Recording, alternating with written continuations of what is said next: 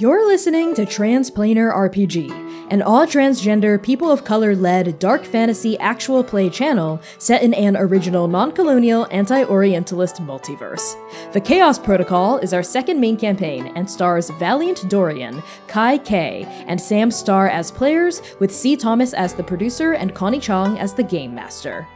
Transplanar RPG is sponsored by Explain Trade, a negotiation skills training consultancy whose director, Dimitri Opines, has asked us to say, and I quote, "Please sign up for Transplanar's Patreon because at some point people will figure out he's a cisgender white guy failing upward, and then he'll be too broke to sponsor us." We love you, Dimitri, and thank you so much for supporting our work. Content warnings for this episode include complex and complicated relationships, heights, interpersonal tension, romance, and references to storms. Arc 1, Episode 8. Turns Hearts to Spite. From Self-Eulogy of a Martyr by Connie Chong. By size alone, Storm Chaser is a standard issue Verdancy ship, a 100-foot-long junk that can easily carry 5 to 10 wild sailors with a maximum capacity of double that number. By all other measures, nothing about Storm Chaser is standard issue. It has a sleek frame, winnowed and efficient, a far cry from the sturdy craftsmanship of other naval vessels docked at harbor. Its hull is made of Exile's copper, a rare, lightweight material typically seen on racing ships, while every other naval vessel is carved from ordinary broadwood. Storm Chaser's copper siding shines in the low light of the evening sun, splotches of blue-green patina resembling algae blooms. As for its bite, its motive force, the way it cuts through the vast canopy of the Verdancy, we see voltaic runners, magnetic outboard contraptions that crackle with barely contained lightning. The ship hovers above the rustling waves at harbor, held there by an invisible force between science and magic. A central mast protrudes from the broadwood deck, topped by a flat strut with thin copper wire strung all the way down the pole. Storm Chaser has definitely seen better days, but it's not hard to imagine the splendor it once had. It hovers now at the edge of Siren Song's harbor, its reef iron railings coated with a thick film of dust. Your party stands on the docks, taking in your new home for the next who knows how long. Queen Hylian Mylesia stands beside you, exuding her usual regal presence. Curious wild sailors and civilians gawk at your party, but the Queen's refined aura keeps the onlookers at bay. She steps forward, regarding Storm Chaser with a touch of... what is that? Nostalgia? Something soft and old comes over the Queen's face.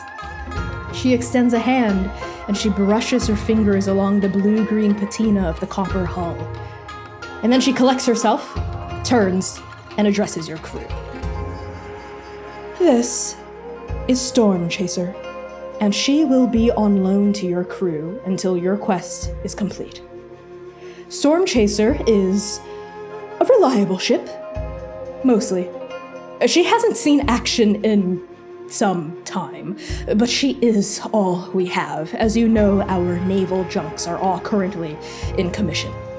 She was built to be a pathfinding ship, so you'll find a reinforced engine room and an array of wilds clearing tools that will aid you in your mission. I have also taken the liberty of outfitting Storm Chaser with amenities for your particular objective.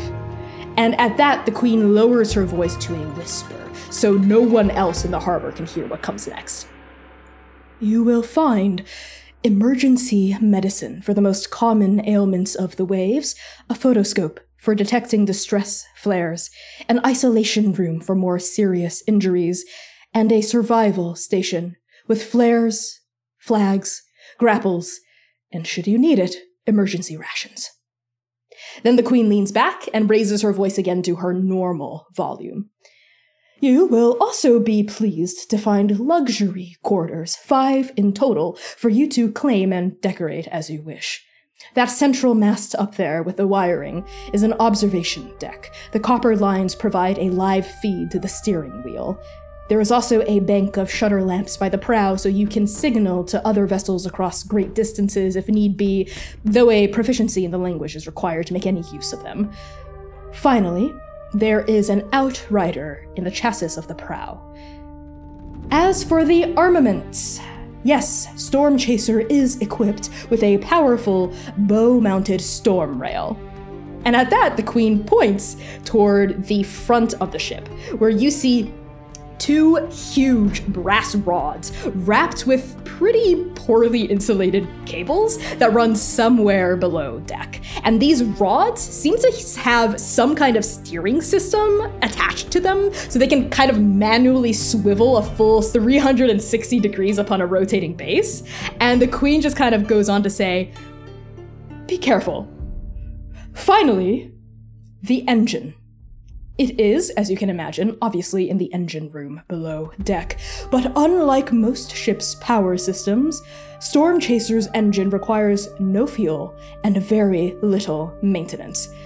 The door should be locked and sealed for your own safety. This is by design, please keep it that way.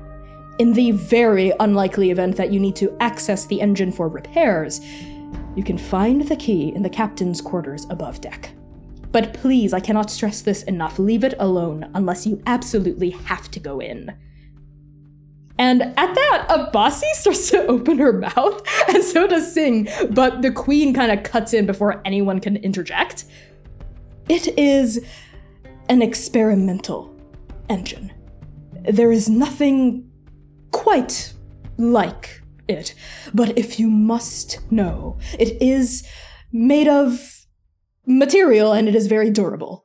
In terms of repairs, treat it as you would any other broken thing. But again, I must reiterate, do not enter the engine room unless you absolutely have to. Just leave it be, and it will serve you well. Any other non-engine related questions before we set off? This is utterly beautiful. Thank you. You're very welcome.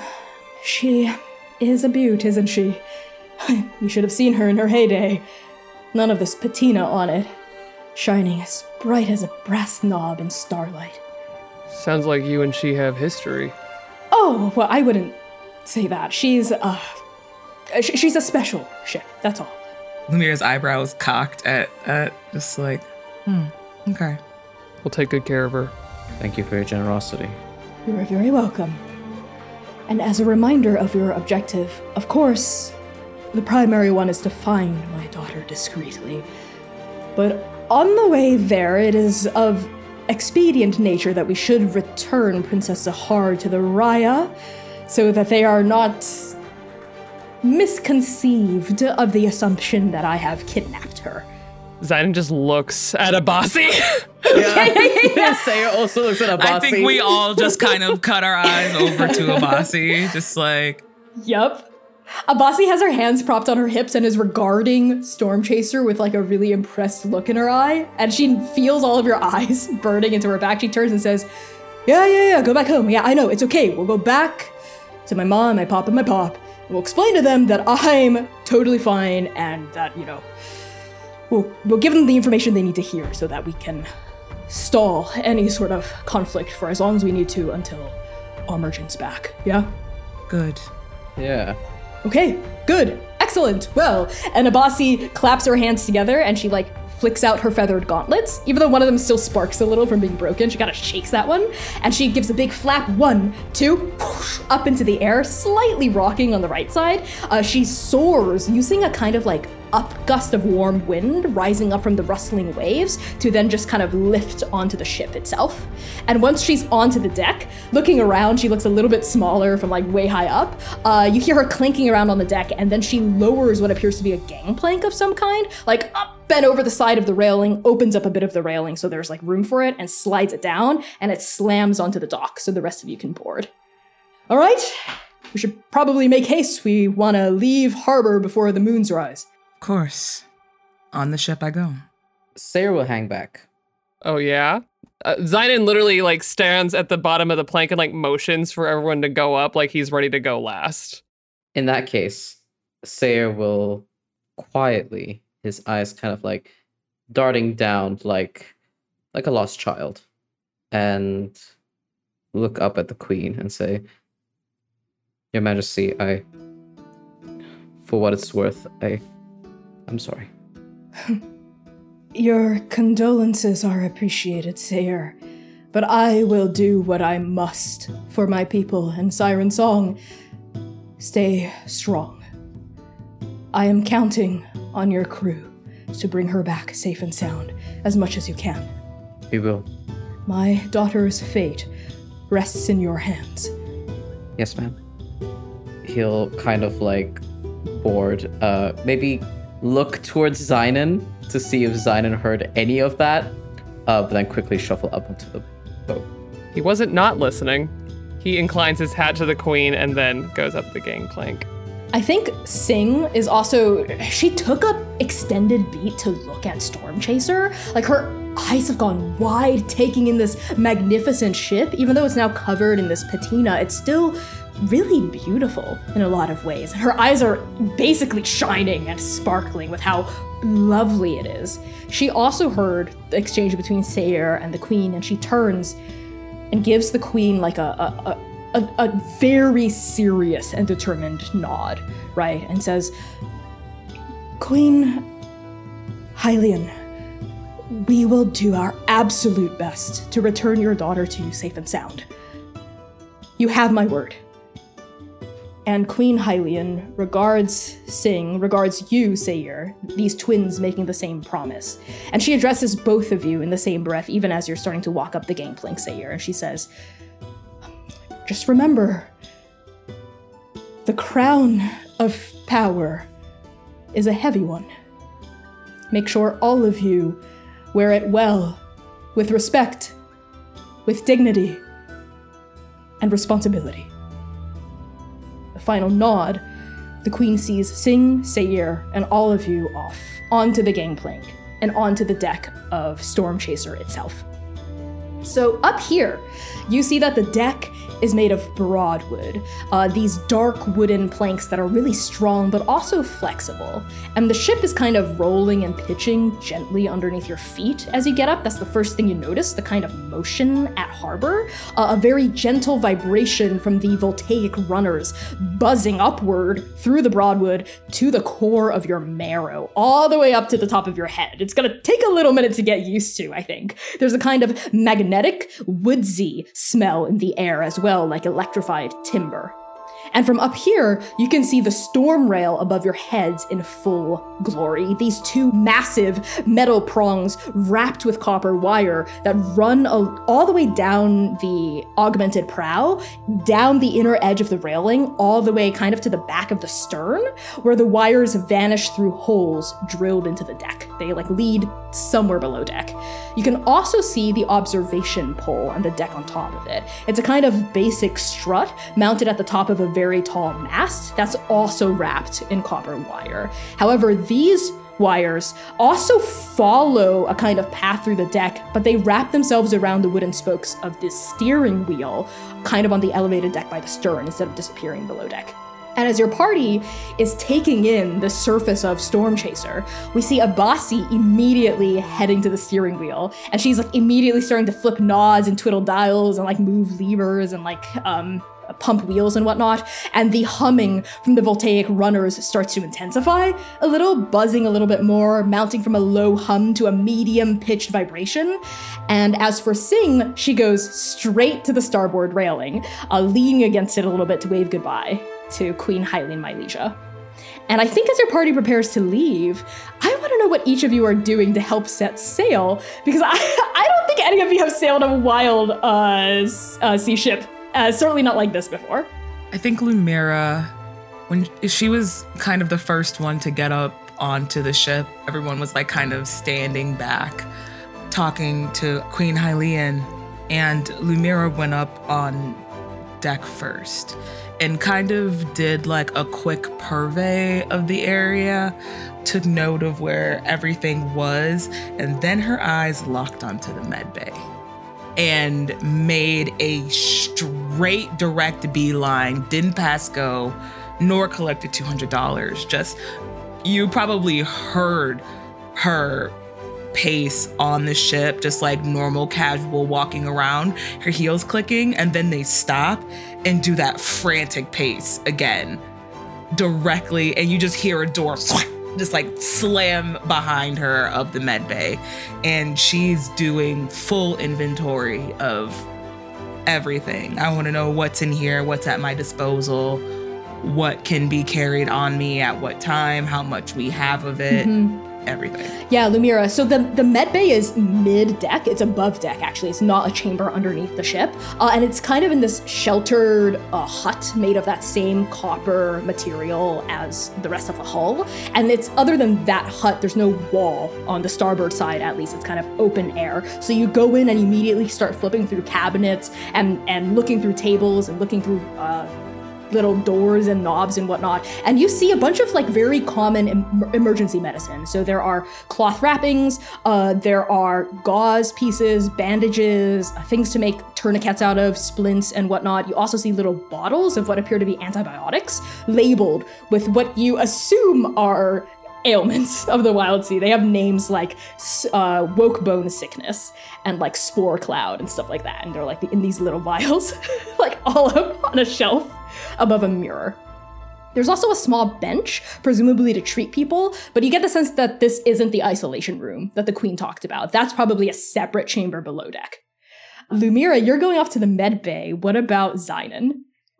Zynon, part of the reason he was hanging back, and it becomes very clear the moment that everyone is on deck, is that while he has never been a wild sailor, he's been on a ship at least once in his life, and he saw a bossy drop the gangplank.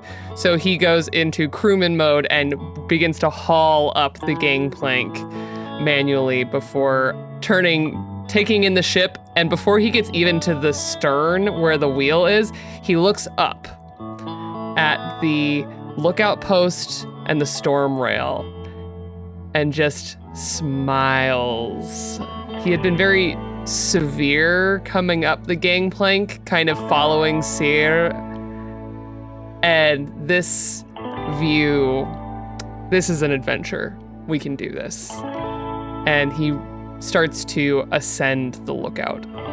Yeah, there are these honestly kind of rusted rungs that lead up, and they kind of scratch into your palms, but none of them break, which is probably a good sign. You ascend the observation pole and you go up to the strut at the top. It's very bare bones. There's a railing, but there's like there's no wall, you know what I mean? You could dangle your legs out over the edge of the top of the mast, but it does provide a really good vantage point up here. It's very much like the highest point of the ship by far, and you're able to see all of Siren's Song kind of sprawled out before you.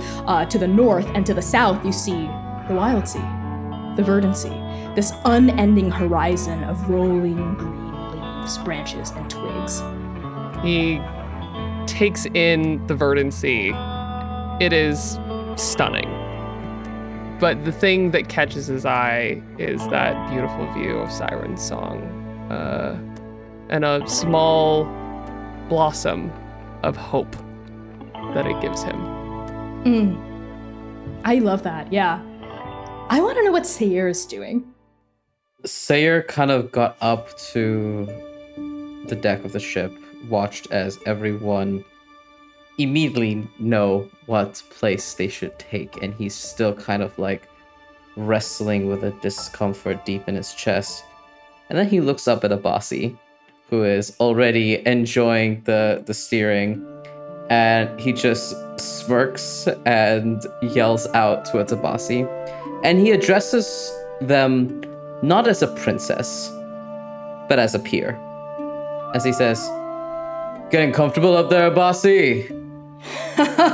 Yeah, you can count on it, Seir. It's been a while since I've sailed one of these ships, but comes back to you like learning how to ride a unicycle. Right. So, anchors up then, Captain.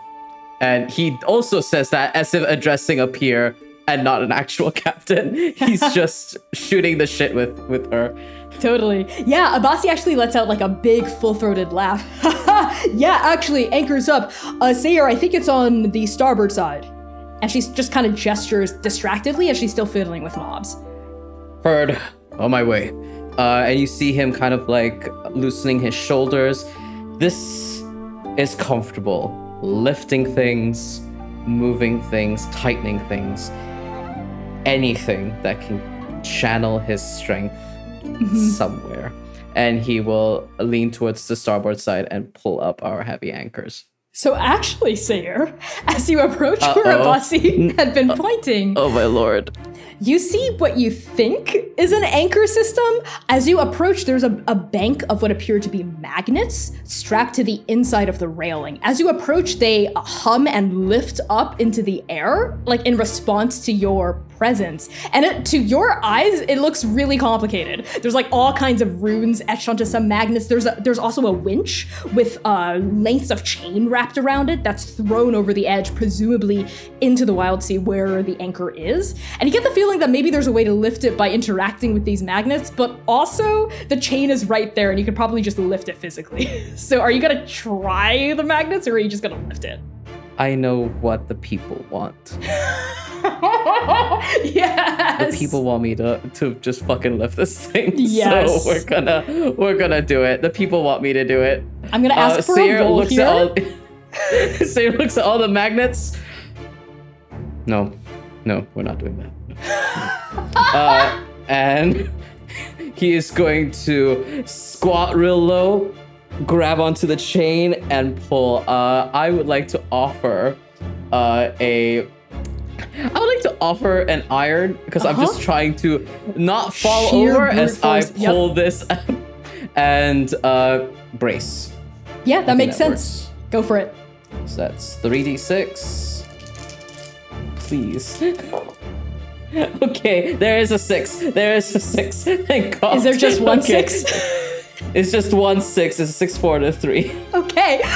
Sayer, I was actually gonna ask you to cut 1 because this thing is really It's heavy. a 4. Okay, That's a 4. That's a conflict. That's still a success, just a drawback. Okay. So as soon as you start pulling, holy fuck. Sayer, this thing is heavy. It is really heavy, actually. You're like ripping it up, and it seems to keep catching on something. You'll get some slack, and then it catches, but you are just like, sweat starts to bead, your muscles start to burn, but you do it. You pull the anchor up by yourself without using the mechanism. That's a success. The drawback is I need you to mark 1 because you exert yourself pretty intensely to do so. I'll mark barrel chested. I'm not built fancy, but I am built sturdy. My arms, my deep brown skin is tinged with red. My palms are also tinged with red, and I'm soaking from sweat from just pulling out all of this hunk of metal up here. You are. You pull an anchor, ? Over the edge of the railing. It slams onto the deck. This thing is as big as you. And it looks less like a traditional ship anchor and more like a grappling hook with serrated edges and multiple hooks that come out. And there is what appears to be half of a tree stuck in like the serrated teeth of this grappling hook. You seem to have ripped, like uprooted some vegetation on your way of like just ripping it up and hoisting it overboard. You're just dripping in sweat. From the stern, Abasi looks over at the big clank of the anchor, and the heaviness of the anchor actually rocks the ship a little bit onto its starboard side as it lands, and Abasi just lets out a, "What? Did you hoist that thing up physically?" Yeah? Sayer, that thing is 2,500 pounds. I eat a lot of eggs in the morning.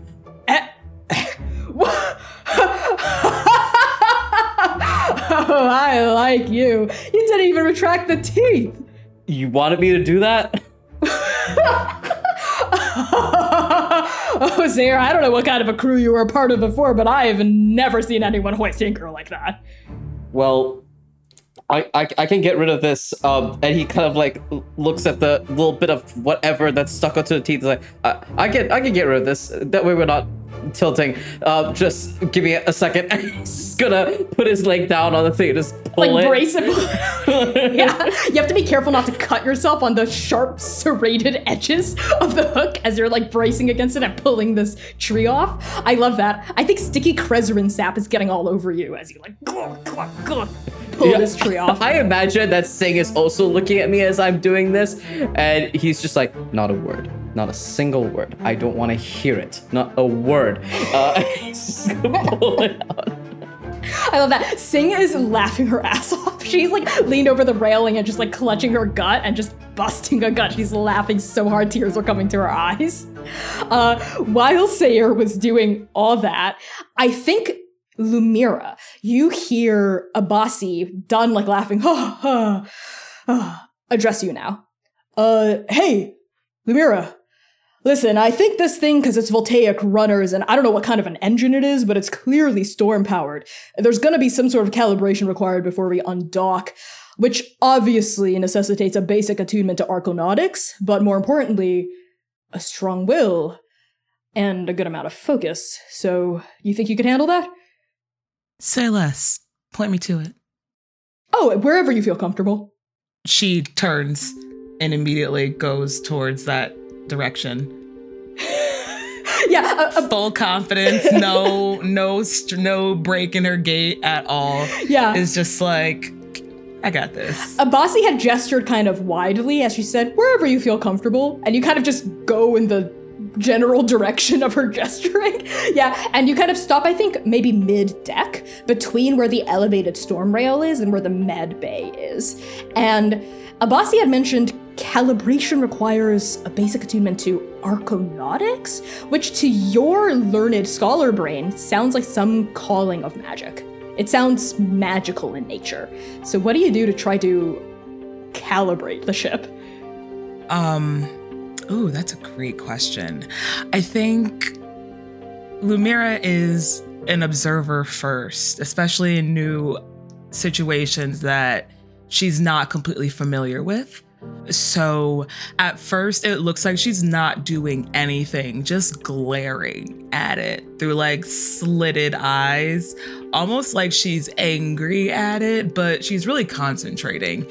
And she's just listening to the hum of the engine itself, trying to get a feel for when it's operating at its what she assumes to be baseline, correct, what it's supposed to sound like, and then trying to target anything that feels off. Like if there's like a slight sputter in a certain area, the thing about her, she loves clock gears, still to this day. And the thing about clock gears that makes so much sense to her is the fact that they all fit together simultaneously and work in tandem. And when one of those clock gears has something stuck in it, it throws off everything. So she's listening to every little bit, every section of the engine that she can find to see if there's any type of sputtering or utterance or disturbance in what's supposed to be that mechanical gear of the ship. I really love that. I think that's going to be sharps or instinct with study probably, or sense. Let's do sharps. I'm always going to do sharps. Okay. And then, yeah, study as well. Sounds good. So that'll be 3 dice. Double 6s and a 4. Ooh, you are doing very well. That is a triumph with a twist.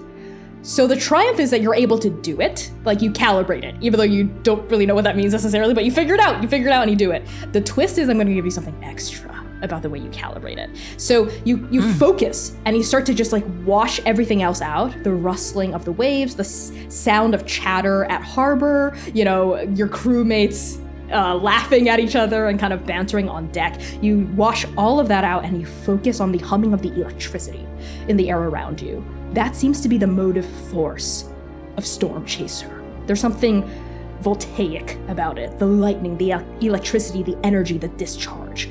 And there's something underneath the ship, within the ship, the core of it, the heart of it.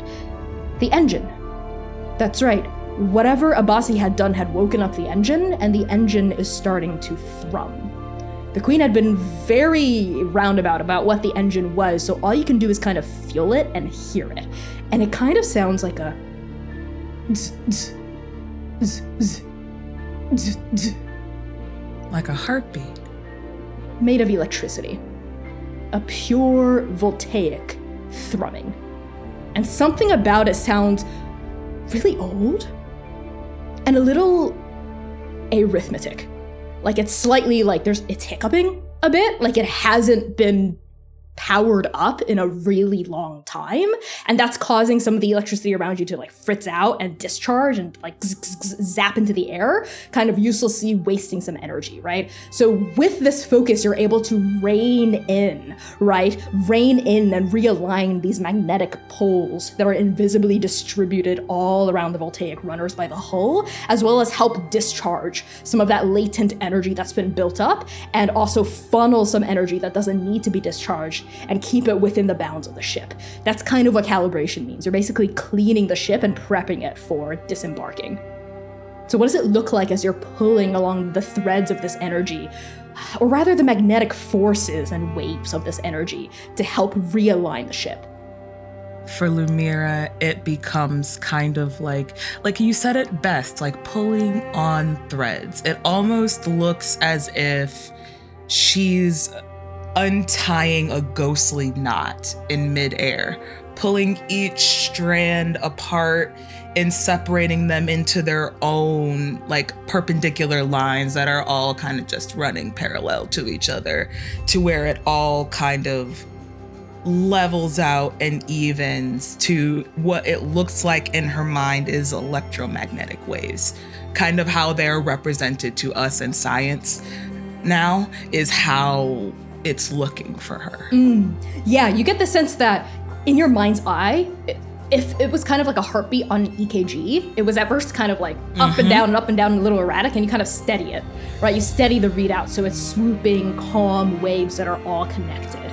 And you also get the sense, because you got to triumph with a twist as well, that you'll probably have to do this every time you undock from a harbor, because you get the sense that after a prolonged amount of time not in motion, it kind of like starts to slide out of sync. So this calibration process is important every time you undock.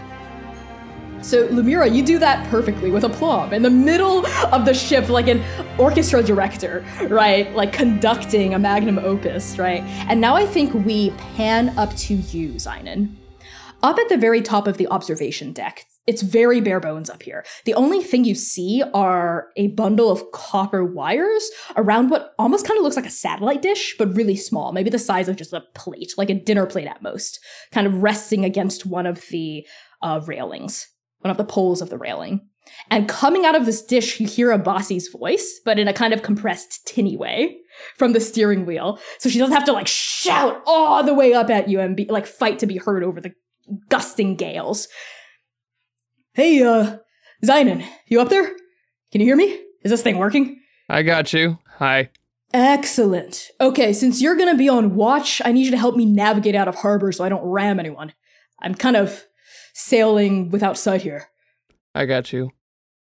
And he looks around, kind of realizing he actually doesn't even know how this thing moves, if it's like floating, if it drives like a ship. Like he's like realizing that he's up here and going, I actually don't even know what I'm looking for, but I have eyes, so I'm gonna look with them.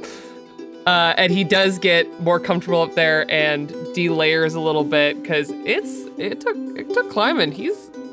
Listen, underneath all of that, he is wearing just a heavy duster and a jacket underneath it, and he takes his long wrap off and kind of knots it to the side and uses it as a loop to just hold on to the lookout post. And starts to survey whatever movement might be happening. Sure. So you're on top, you're looking around. Why don't you roll to see if you can spot any hazards that might be hidden to Abasi as she's down there? All right. So what edge would you be utilizing here? I'm thinking either like instinct, probably, or tides. I was gonna go for tides. Yeah, tides make sense. That's for exploration, learning, and lore. So what skill are you using here? Sense. We're gonna Makes sense. look with those big, bright green eyes. I did okay, but I did get a twist and a 5. Oh, a 5. That's not bad. Okay, that's a conflict. Conflict with a setback. Okay, yep. With a twist. As you cast your gaze around, you're not the only ship docked at harbor. You're also not the only ship trying to come out of harbor or come into it. This is kind of like a busy port, and even though the sun is starting to dip underneath the washed green horizon, it's still pretty busy. You reckon the busyness might drop in a couple of hours, but this is kind of like prime time for evening traffic here by the harbor. There's lots of ships pulling in and out. You see ships that are just barely large enough to fit like 2 or 3 people. You see other ships that are about the same as yours. Your boat seems to be standard size, right? And then a couple of ships that are significantly bigger, right? Like really big ships that seem to be for like merchants, like big cargo ships. And also ships that seem to have outriders next to them, kind of almost like an escort service, right? To like flank on either side of the ship, almost like jet skis on the side of like a larger boat or vessel. The kinds of ships you see are so diverse in make and model. There are ones with like broad wood hulls and bites made of these ripping chainsaws that just kind of and like cut through the wild sea. They kind of like coast and bubble and froth on top of the waves and like hit down and they go up and then hit down and they go up. There are also ships where their bites are less bites and more just like they almost look like claws that come out and help them skitter on top of the waves, like centipedal legs. You also see ships that are just cut from a single plank of wood, right? And there is barely any siding. It just kind of like floats and skiffs on top of the waves. So all kinds of ships, all kinds of vessels, all kinds of boats and people manning them out here. With your success with a drawback, you do see kind of Abasi starting to back Storm Chaser out of harbor now that the anchor has been lifted and it starts to drift away from the dock.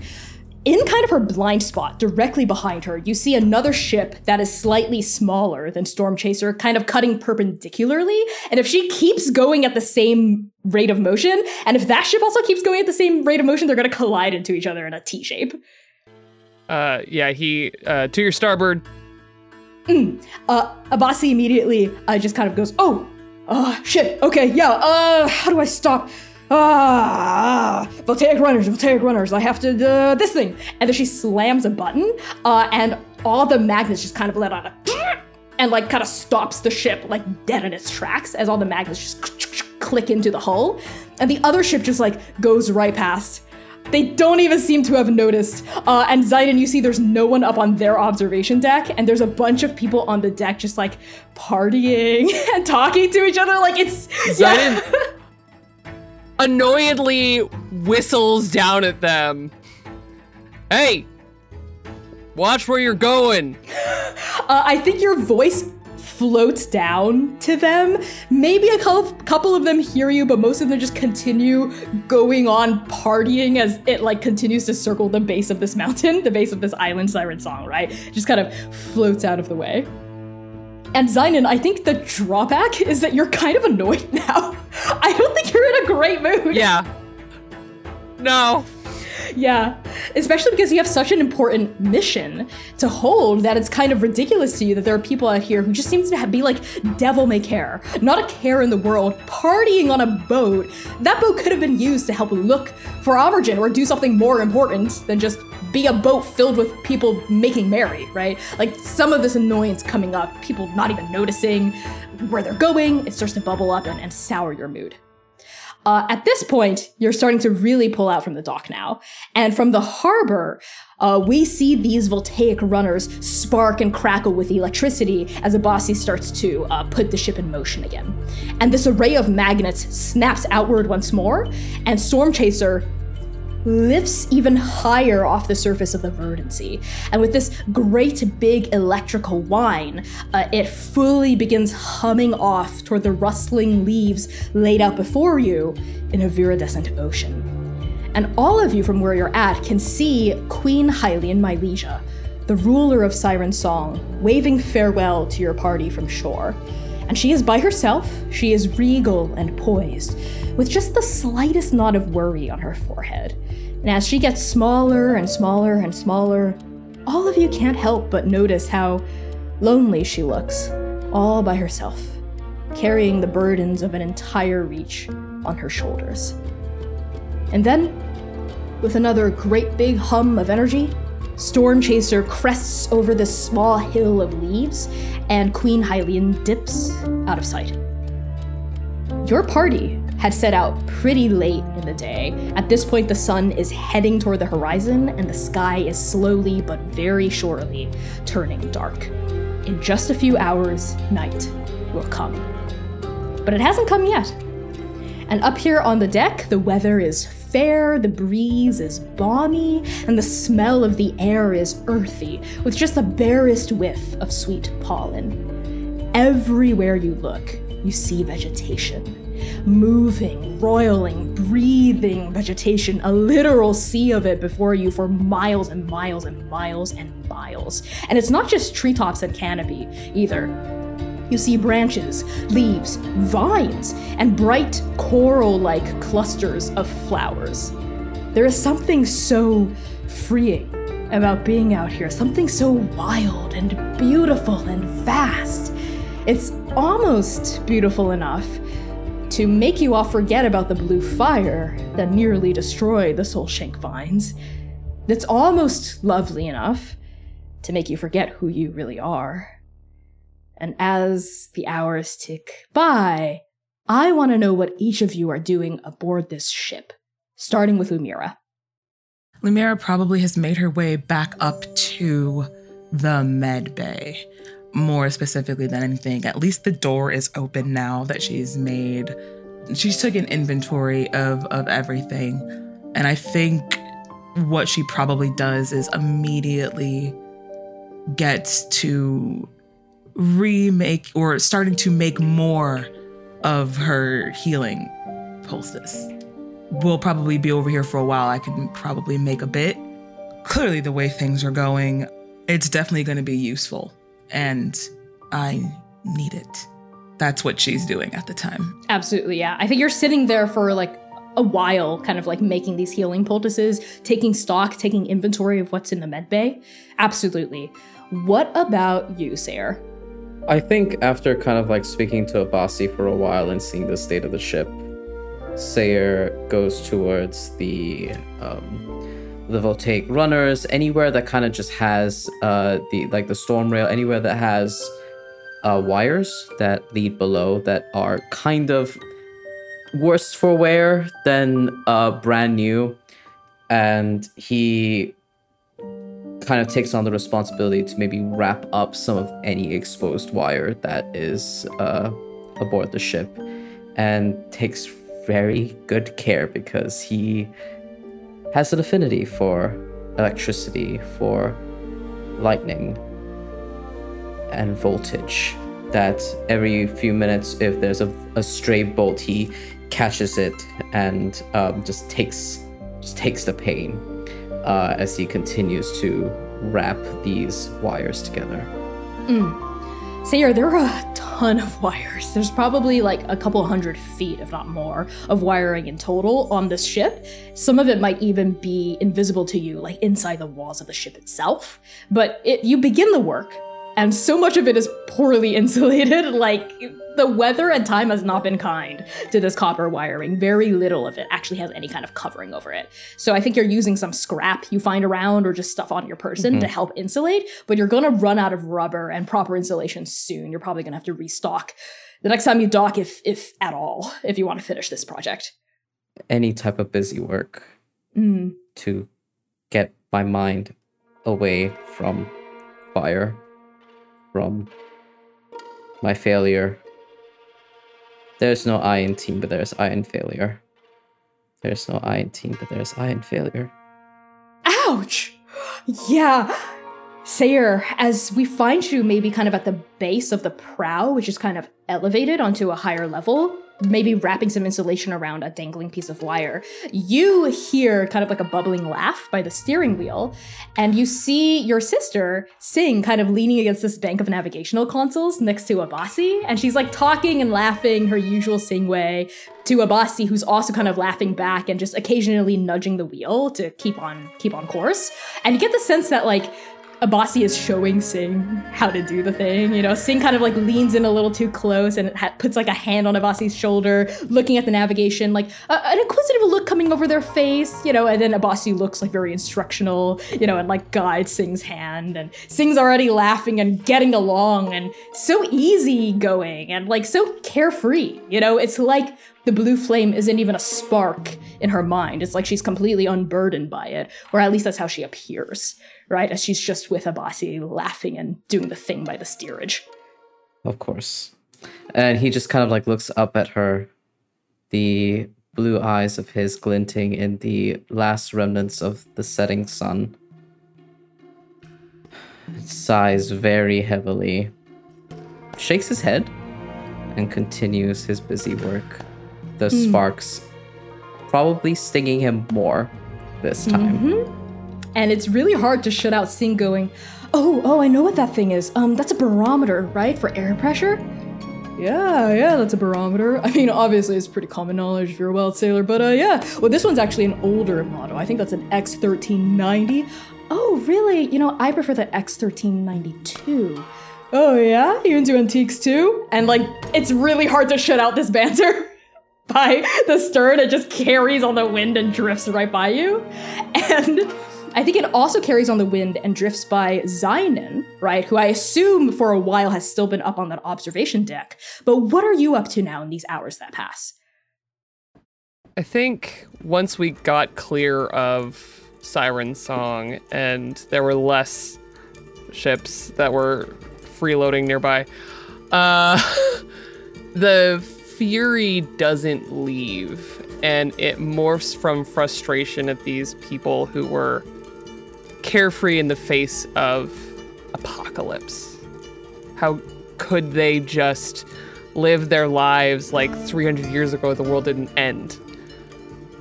And it bites at him and morphs and grows from an ember to a flame. And it rolls around and rolls around.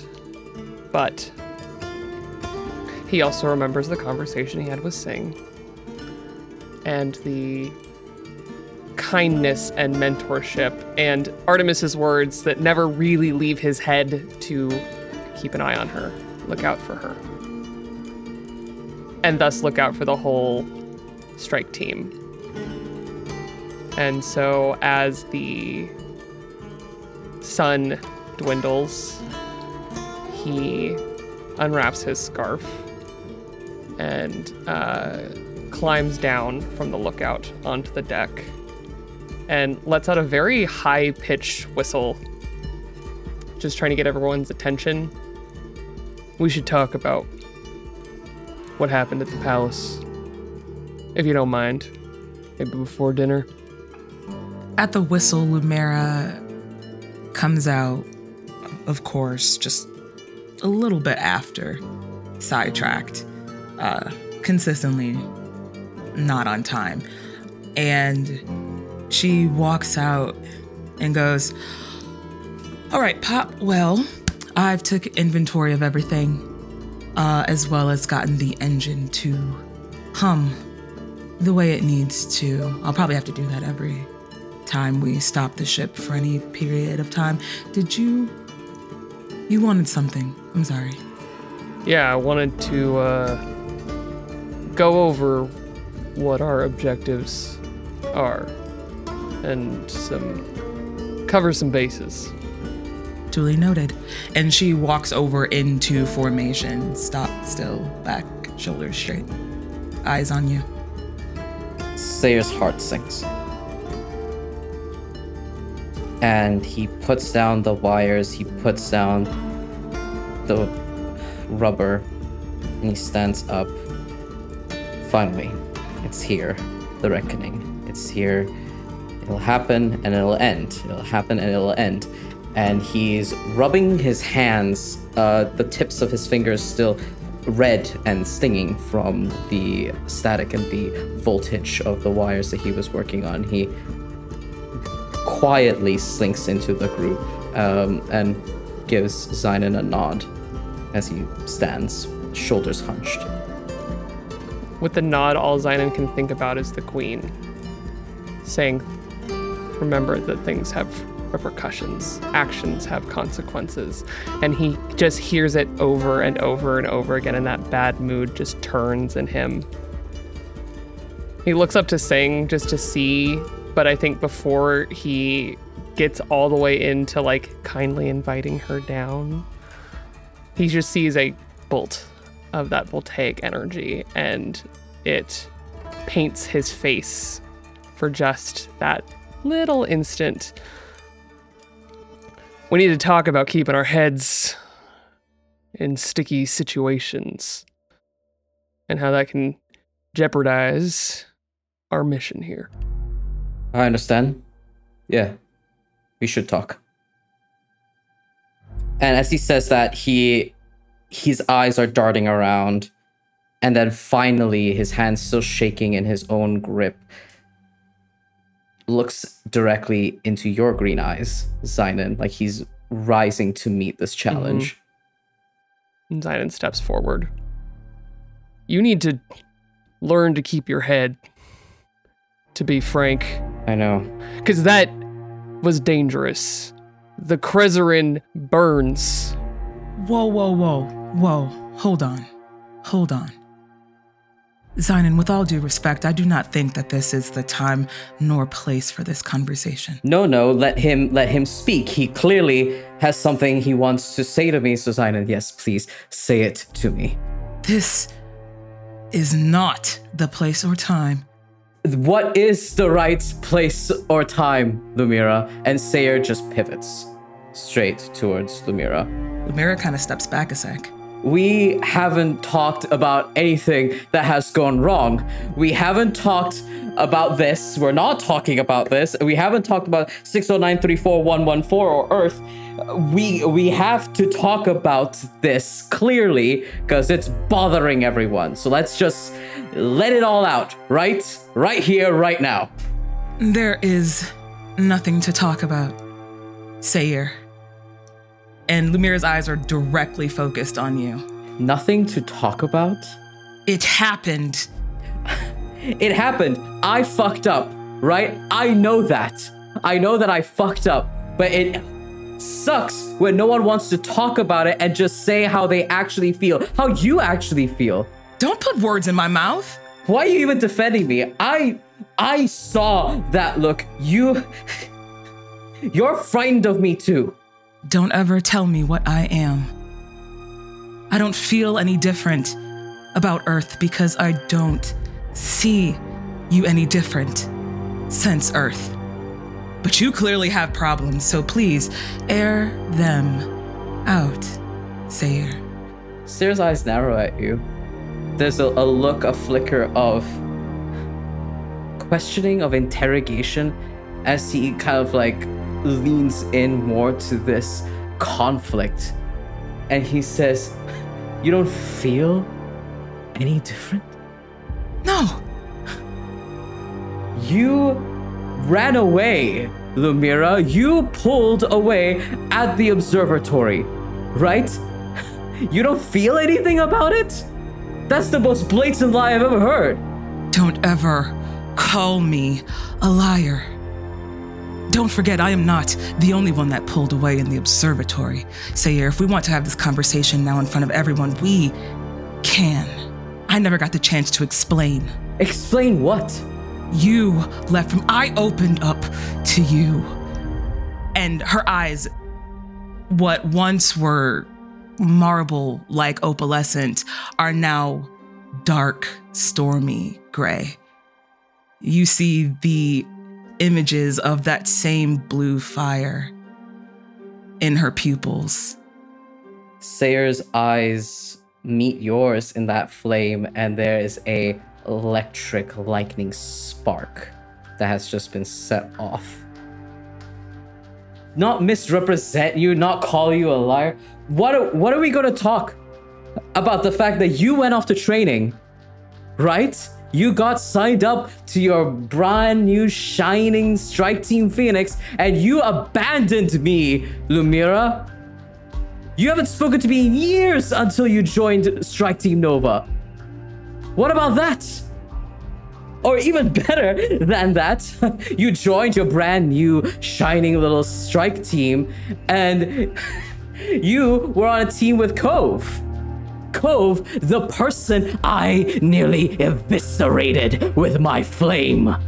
And you said nothing? Cove is the biggest loudmouth of trans I ever fucking knew. And you said nothing about that? Lumira takes a couple extra steps back at Strike Team Phoenix, but then leans forward, her eyes fiery.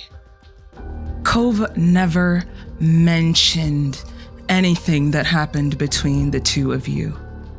But I love to know what you really think of me, Sayer. Thank you. Genuinely. Do you know what I really think, Lumira? I think that we're an entire team that hides underneath layers and layers of shadow, hoping nothing ever comes up. We tell each other to just not do things, not touch things, but things happen.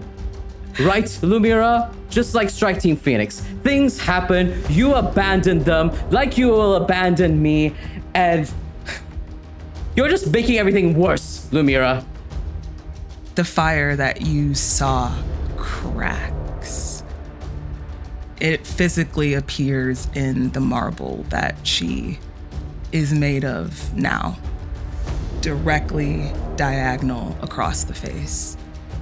And she will roll her shoulders back and give you one last fiery glare, but those eyes are glazed over in tears, but she will not give you the satisfaction of letting them fall in front of you or anyone. And she will turn and walk directly below ship. Will not say another word. Sayer watches Lumira leave, walking away from him. And there's a glint in his mind's eye of a sudden abrupt pulling away, of bright silver eyes turning away from him, of the glint of gold shying away back into shadow under the glint of moonlight. Wasn't supposed to be like this. And Sayer holds his face in his hand, but the anger has not boiled over yet. You hear, after Lumira's footsteps echo and vanish below deck, the sound of thunk, thunk, thunk as Zynon begins to ascend the lookout post again, not daring to intervene in that. Sayer kind of watches Zynon walk off and glances over at the other witnesses to all this. What expressions do they wear? Abasi heard and saw everything by the steering wheel.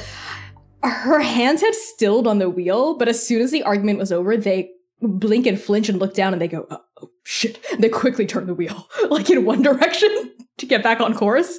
And they kind of cough and glance over at Singh, who glances back at Abasi, puts a hand on Abasi's shoulder, and then kind of like comes down the steps from the stern in your direction, Sayer. And it looks like they're approaching you, like your twin is coming over to you to say something, to do something, right? And do your eyes rise to meet her at all? He turns away. He raises an arm and he just says, "Show's over. We'll talk later." And he'll march off after Zynon. Which Just as well, because Sing wasn't going over to talk to you, Seer. She walks straight past you, doesn't even acknowledge you, doesn't say anything, doesn't look at you. Even as you raise your arm, there is no acknowledgement from your twin. Sing goes straight toward the ladder below deck to look for Lumira. Sayer's heart sinks even deeper into his chest, and there is such fire, such heat, that it feels like it's just going to burn up all of his insides. Sayer will climb the rickety, rusty ladder, not caring that the rust paints his hands, stings him. And as he gets to the top of the observation deck, he stares at Sinan for a heartbeat. When you crest the top, Sinan is gripping the rail, the like one place that he can actually secure himself. And you can see that the creases in his gloves are firm. He is white-knuckling on this. What is your problem with me, sir? Respectfully. Stop. You have to stop calling me sir. Then what should I call you, Sinan? You're an authority figure here. You are the agent here with the most experience. Then why don't you listen to me? If I have so much experience, why don't you listen to me when I say you should use your head? Listen to you? Sinan, all you and anyone else ever tells me, here or in trance, is, hey Sayer, don't do that. Hey Sayer, don't blast things. Hey Sayer, don't touch that.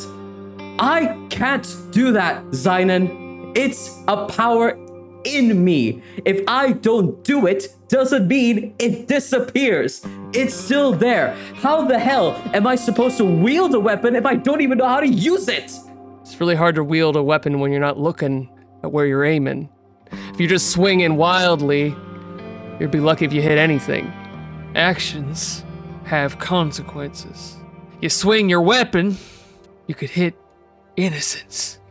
You could burn down the gate of the palace. Sayer's eyes in most of your interaction are like flitting wildly.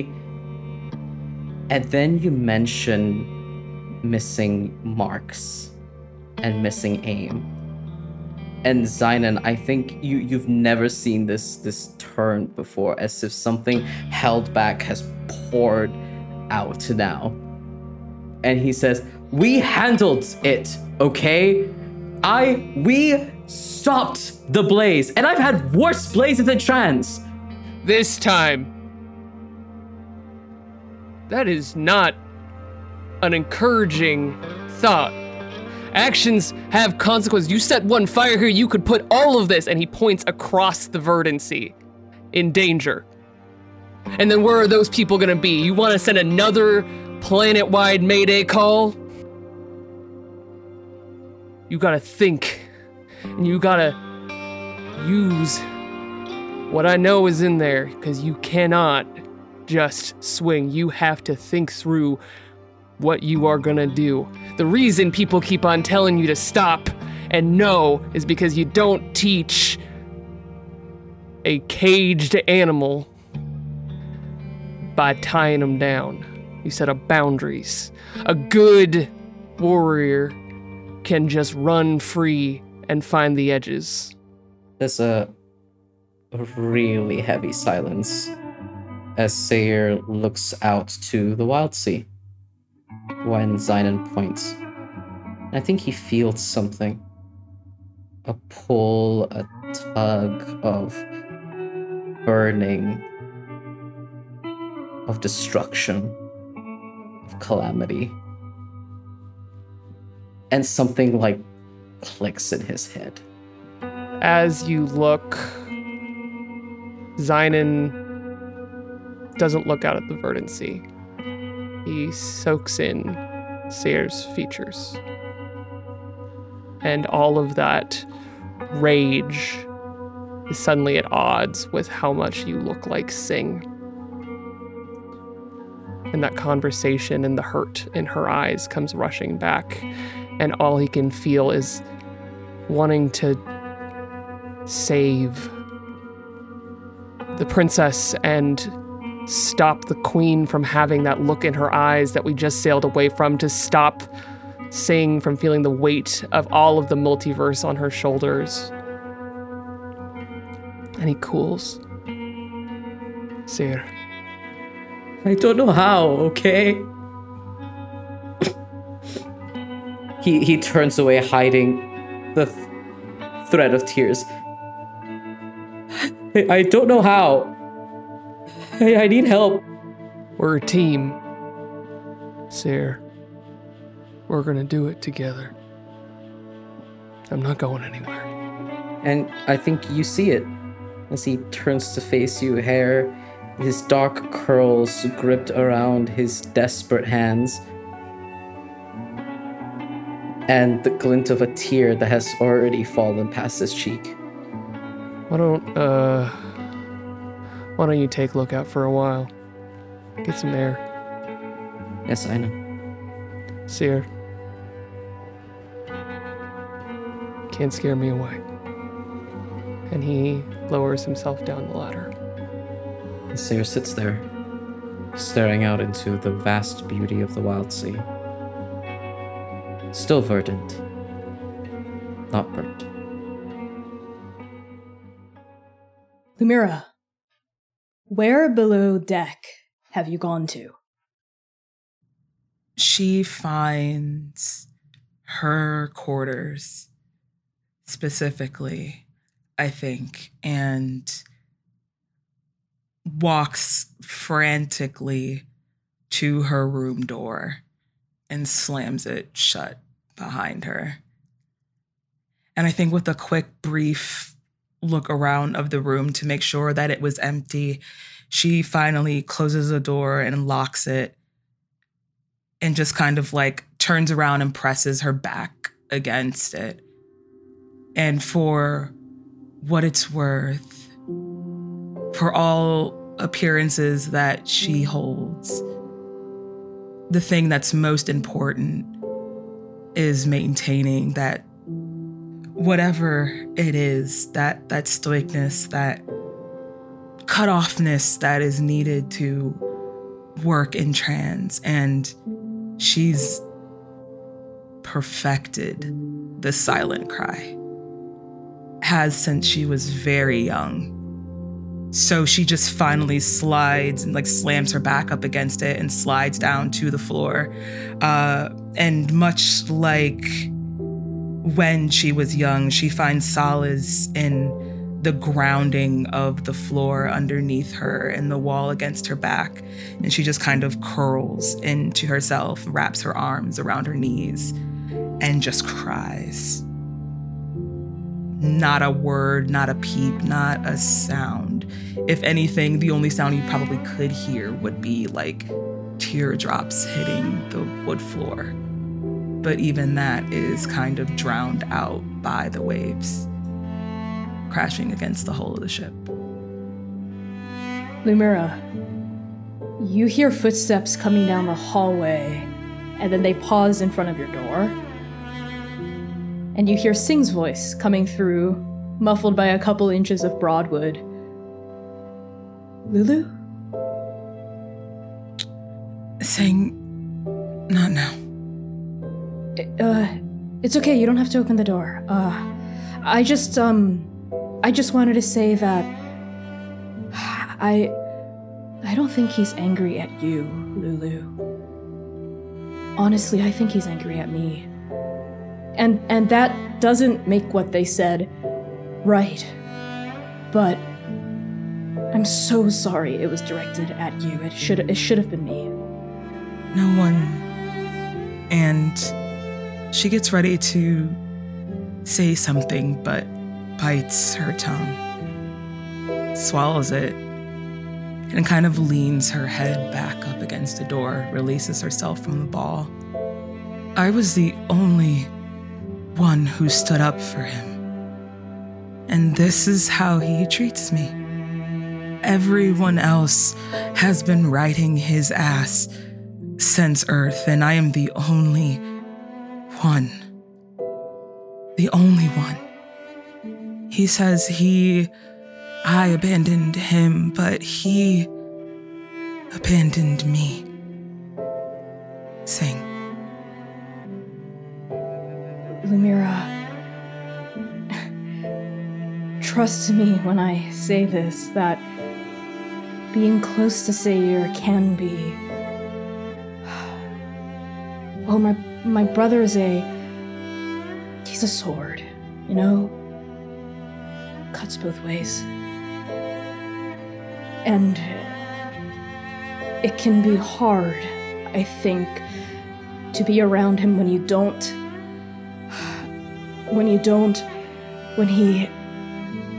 And Sing kind of trails off, like she's butting up against so many different things within her own mouth right now, trying to find the right things to say that usually come to her so fluidly.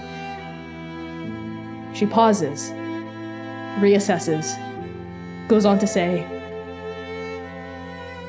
"What he said about you, Lumira, is not true. You don't make things worse. He's just lashing out. Lulu, listen to me. You make things better. You're a healer. A damn good healer. And not just, like, a trans healer, you know, like it's your role, like it's what you have to do. You touch people. You make them better. You make me better." He was just saying that because he was angry and lashing out, and I know that's not fair, and he shouldn't have said it, but my brother lashes out all the time, Lumira, and at this point I've gotten used to it, and I know how to hold that. And I'm so sorry. I should have been there to catch it. Sing, you don't have to apologize for the truth. I understand what he thinks now about me. If there is anything I've learned, it is that some anger comes from a nugget of truth. So, I know what he thinks and what he feels around me. And what he said was the truth. But I would never hit him as low as he hit me. Lumira, I love my brother so much. I love Sayir so much. So much. More than I think I know how. What he said to you was out of anger, and maybe it came from a place of hidden resentment or something, but you have to know that it's not just anger that he holds, okay? And for what it's worth, Lumira, I care about you so much. So much, Lulu, and I know we haven't been as close as we used to. I'm glad we stayed in contact a little bit over the years as you went off to Phoenix and Sayir and I did the shadowing thing. But I don't think I ever really truly expressed to you just how happy and grateful and excited I am to be on the same strike team as you. I really want it to just feel like the good old days again, you know? You and me just doing fun things, going on adventures, running around the syndicate. Getting in trouble with Artemis. Exactly. Getting in trouble with Artemis and then getting out of it. Lulu, I'll never leave you. You know that, right? I'll never hurt you, especially not like this. You mean too much to me. I would do anything for you, Sing. You know that, right? Would you open up this door? And Lumira will stand, wipe her face, fix herself, and open the door. And Sing comes in. Sayir! Up on the deck, I think you've had some time to recollect yourself. I think some time passes, right? You're not necessarily up on the observation deck anymore. You are wherever you would like to be. So where do we kind of find you? I think in a moment of quiet introspection, right? Or a moment where you've had some time to yourself to think after that moment you shared with Zynon. Sayer is in his quarters. I think there was a word exchange to Abasi that he has done his duty, that he'll retire. And they are sat lying down upon the bed, his arm crossed over his eyes, and right by his other arm is a opened journal with some handful of writings in it and a furious sketch of a monster. And he's just leaning into the softness of this bed, eyes closed, in the last throes of sobbing, probably, where all that's left is heaving. Sayer, there's knocking at your door, a familiar knocking. You already know who it is. And your twin on the outside says, Sayer, can you come out here for a moment? There's something I want to show you. Sing, if this is another funny animal that you have found on the branches of the wild sea, I don't... Okay, well, there are two things I want to show you then. And his sigh is so loud and audible. It's loud enough to hear through the door. And I think Sing hears the creaking of the bed as he gets up and shuffles over to the door and opens it and just says, I'm not going to be the one to smuggle it to Artemis. And just kind of looks at Sing.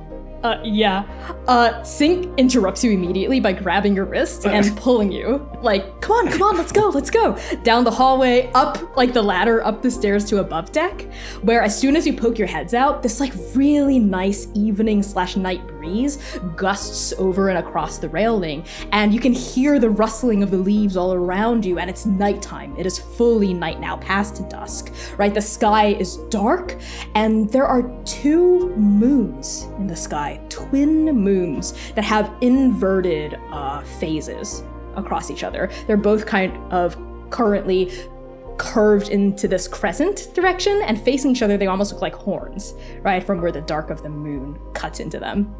And Sing actually grabs your wrist. There's a moment as both of you take in the moons, and then she kind of pulls you toward the base of the observation deck, where she says, I convinced Zynon to let us have the deck for a second. Come on. And she starts climbing it. Okay. I think his eyes are still like caught by the moons for a second, but he complies. He kind of like steals himself a little bit, trying to get the last of the sobs out, and climbs up to the observation deck. Yeah, as you do, they kind of scoot to the side so both of you can sit on this little platform. There's just enough room, barely enough room for two people to fit up here. And she grins over at you, right? Their pink eyes glowing in this like low light of the twin moons. And the first thing they do is they show you something in their hand that they scoop out of their pocket. And you see what appears to be a little animal. It is a little snail, but the shell is kind of crusted over with little chunks of rusted algae.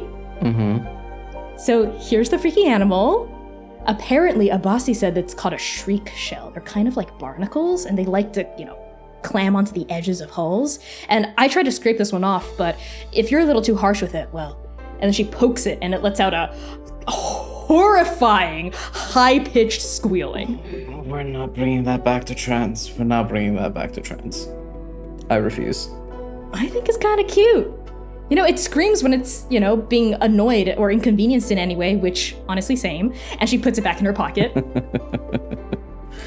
He does laugh at that, and leans against probably the mast of the observation deck so that she has more room, because Sing takes up so much space in whatever place that she's in, and he's just learned to know how to subconsciously lean back so she has more space to bounce around and be excited. Sing does take up more room than you usually, but here she seems conscious of that fact. And after her little bout of giddiness about the shriek shell, she turns to you and kind of closes herself up a little bit more, so you get to have a bit more room next to her by the mast as well. And Sing goes on to gesture at the moons above your head. That's the thing she wanted to show you. And as both of you look up at these beautiful, I think, pale celestial bodies, Sing says to you, her pink eyes still focus on the moons, but her words addressing you. We're both under a lot of pressure right now. You know? I've got my destiny, and you've got all your power that you've always had. Yeah, my bullshit, fiery, monstrous power. Yeah, that's what I do have. It's not bullshit, fiery, monstery power, Sayer. It's just... everyone says that what you have is dangerous, that it's threatening, it's violent. And yeah, sure, maybe, but I don't know, Sayer. Deep in my gut, it just feels like... And she turns to look at you, cutting herself off, and her eyes are fixed on your ice blue ones completely now. Everyone assumes it was me who helped you calm the blue fire back at the gate. Everyone assumes that it's me who helps you, just generally. But the truth is, we help each other. I can't do this without you, Sayer. I need you. Sayer looks up at the moons glistening, and as the ship continues to move, the shadow moves past his face before the light greets it again. You really believe that? Really? 100%. As sure as fate. Never gonna abandon you, Sing. I'm your brother, right? And I'm your sister, doofus. Never gonna abandon you either. We came into the journey together. We're gonna travel it together. He holds up a fist for Sing to boop as well. Yeah, she boops it. Together then. Just like the moons. They're better together too, aren't they? They are. They really are. And for a moment, Sayer allows himself to believe that they both rise and phase together. We hold on that scene with these two twins silhouetted by the bright light of the crescent moons in the night sky above them. And as the three of you finally drift off into sleep on your first night in the Wild Sea, after a long, turbulent day, you dream. Well, dream might not be the right word. All of you have a nightmare. The same nightmare.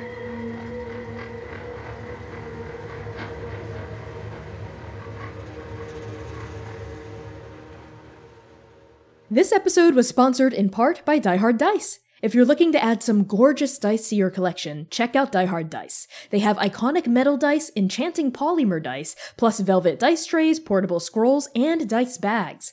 Die Hard Dice is on a mission to be the shopkeep every hero looks forward to seeing, providing premium products that bring infectious delight to every table. They are driven by their customers' stories of adventure and daring, and they are so passionate about making dice and accessories that will help you elevate your gaming experience and keep telling stories in your own unique way. Use the code CHAOS at checkout for 10% off any purchase at dieharddice.com. This episode was edited by Marissa Ewing of Hemlock Creek Productions. Our original intro theme music is by Jonathan Charles. Transplanar RPG is supported by our incredible Patreon precepts. Folks pledge to our highest tier on Patreon. A massive thank you to Charles, Cora Eckert, Brooke Bright, River, Chiacres, Lex Slater, Scruffusus, Hat, Alex, Mark J, Lyle and Peanut, Spencer, Brooke in Seattle, Aria, Derek Davidson, and Phil. Pledge to our Patreon today for as little as $3 a month to unlock exclusive news, character sheets, GM notes, and even the chance for your tabletop OC to cameo in our show. Until next time, Transplay Nerds,